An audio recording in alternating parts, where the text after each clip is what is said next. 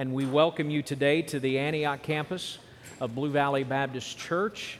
And I'm going to begin our time together today with what might be, quite possibly, the worst lead-in for a message in the history of Christian preaching.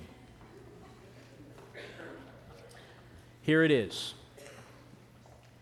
We are all going to die. The average person's heart will beat 3.3 billion times. The average person will take 672 million breaths. And then there will come a day when both of those things happen in our bodies for the very last time. That'll happen for all of us. I am 53 years old. If I live to be my Grandpa Lynch's age, I have 27 years left.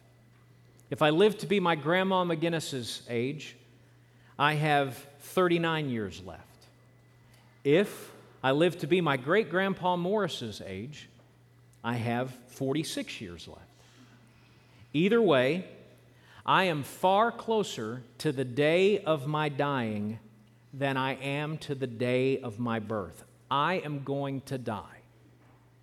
You are going to die. It is a fact. We all know this. But the reality and the finality of death is always shocking. Twice in the past year, I have been scrolling through my phone looking for a text message. They auto-delete every month, and I have come across a text message from someone whose funeral I had just done. And it took my breath away both times. Both times I found myself thinking, they were just here. And then, just like that, they were gone. One day, we will all be gone. One day, we will all die. And here is what I have noticed over the years of ministry to dying church members. Knowing that it is coming is a gift. It gives the person dying time to make sure that they have said what needs to be said to family and to make certain that their lives are fixed certainly in Christ Jesus. It allows those who love the one dying to make certain that everything that needs to be said has been said. In short, knowing that it is coming allows us to die well. So my purpose in sharing all of this with you as we start this morning is not to manipulate your emotions. I've been your pastor for 12 and a half years. That is not my bag. You know that is not how I do things. I say all of this in hopes that waking us up to the certainty of our death on a day that is hopefully years removed from it actually happening will help us achieve the goal that we all should have of dying well. And we will do that today by looking at the words of a man for whom death was coming like a freight train. His name is Paul, and we find his words about his own death in 2 Timothy chapter 4, beginning in verse 6. Why don't you find that in your copy of God's Word? In these verses, near the conclusion of the final letter that we have any record of him having written to a young pastor named Timothy, we see him carrying on the thought that he began in verse 1, which Kevin shared with us last week. There he told Timothy that you, Timothy, have to be ready to carry on the ministry. You have to be ready to continue to proclaim the word of Christ, to carry on the proclamation of the gospel. And in these verses, he makes it very clear why his words to Timothy in verses 1 through 5 is not just idle chatter or idle instruction. Paul says in our verses, I'm dying, Timothy.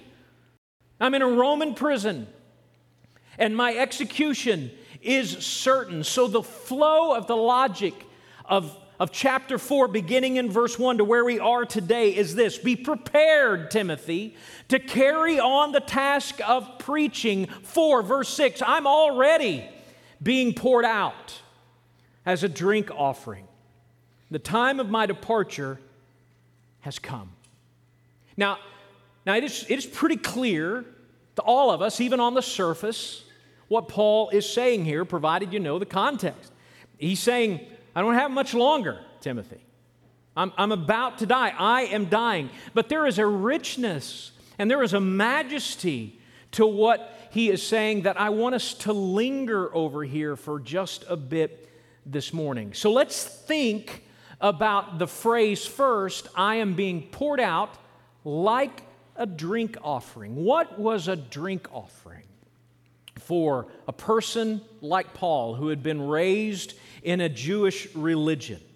I think there's a tendency for us to think that all of the sacrifices that we find in the Old Testament, in the book of Leviticus, which causes us to abandon our efforts to try to read the Bible through in the year, about February or so, that we think of all of those sacrifices that we find there are for one purpose. They're there to make atonement for sin. But there were actually many different types of offerings for different kinds of purposes. There were obviously what is known as sin offerings. But there were also offerings known as consecration offerings. And the idea behind a consecration offering is to symbolize a commitment of complete surrender of self to God through the complete surrender of a sacrifice on the altar. You see, the sacrifices themselves, I think we lose sight of this, the sacrifices themselves were not always consumed completely by fire on the altar.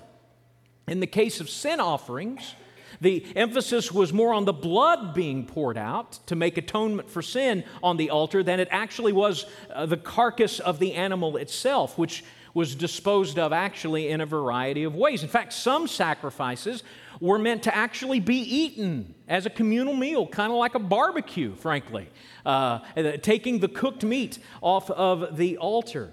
But the sacrifice of consecration was different in its entirety, because what a sacrifice of consecration did was symbolize the complete surrender of self through the complete consuming of the sacrifice on the altar.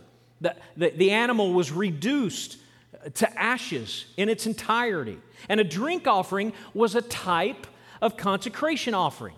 A prescribed amount of wine, in this case, it could be anywhere from a little more than the modern equivalent of a bottle of wine to 2.5 bottles of wine, was poured out completely on the altar as a symbol of a complete commitment to God. So you pour it out, and it's drip, drip, drip.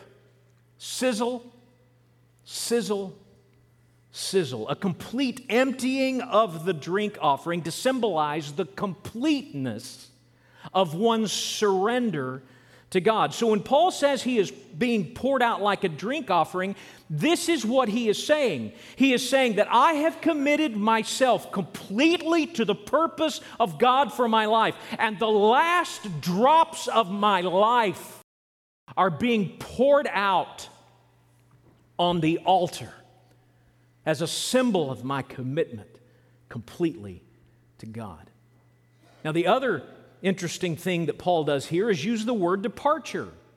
And in the language that Paul is using, that's a word that calls to mind the breaking of camp or the lifting of an anchor. And then here's the thing, wait for it, a breaking of camp, a lifting of anchor to head for home, to go home. So verse 6 is Paul's way of saying that I have spent my life, Timothy, completely in service of the God who saved me, and I'm about to head for home.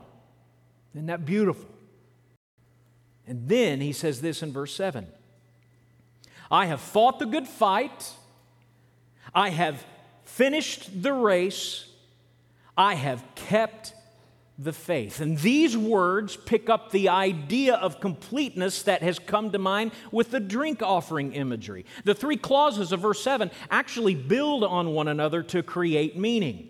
So, for instance, when we see the words fight the good fight or I have fought the good fight, what Paul is using there is the language of either an athletic contest or even a military contest. The idea being, I have struggled the struggle. I have expended myself totally, completely in this. And then the next phrase is, I have finished the race, which which might not be helpful in us seeing everything that Paul is saying here. Listen, your English translations of God's Word are trustworthy. You're living at a remarkable time in history where the trustworthiness of these translations is simply off the charts. But when translators make choices, they can't bring everything in.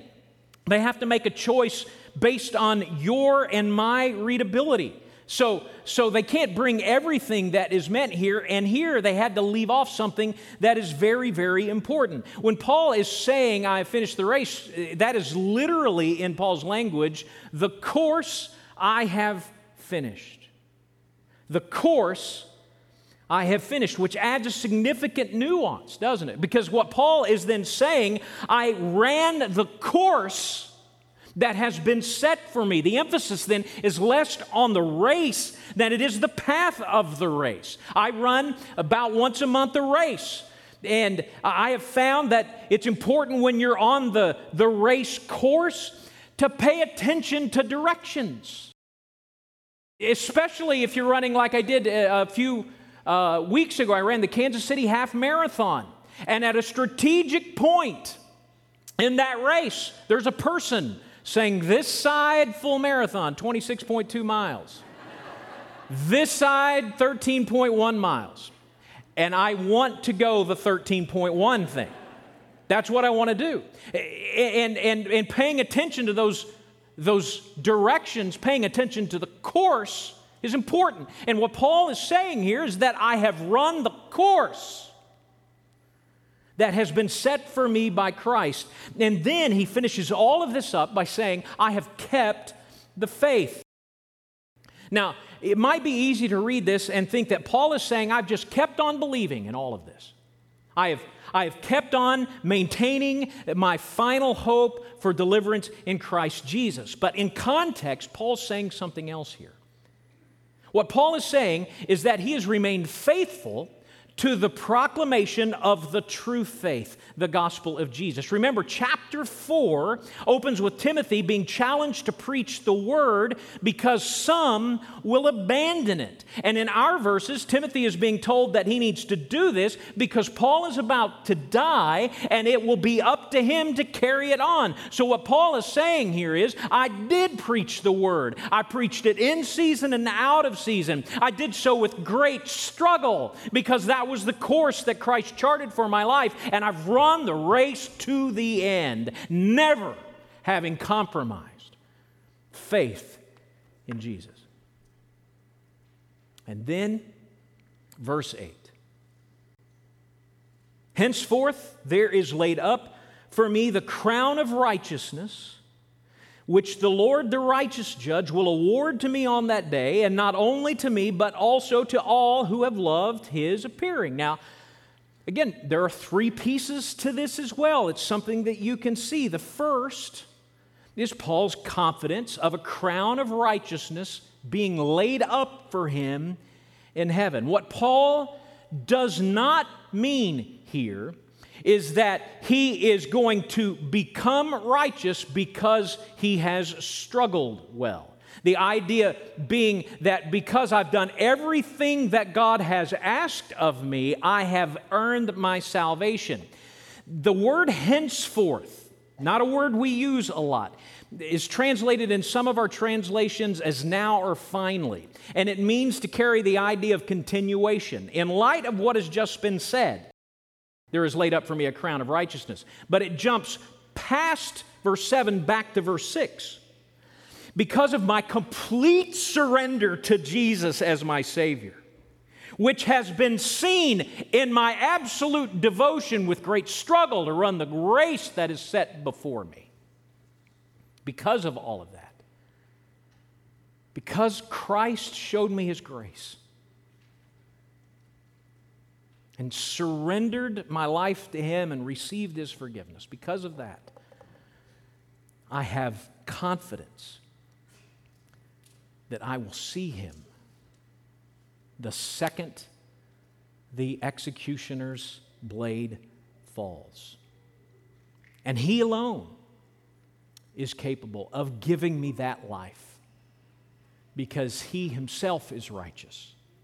He is the righteous judge, and I will receive from Him, because of the grace that He has shown me, His life, and I will see Him face to face. And then He says, this isn't just because I've been a spiritual superhero. I'm not an evangelical avenger here. He's saying,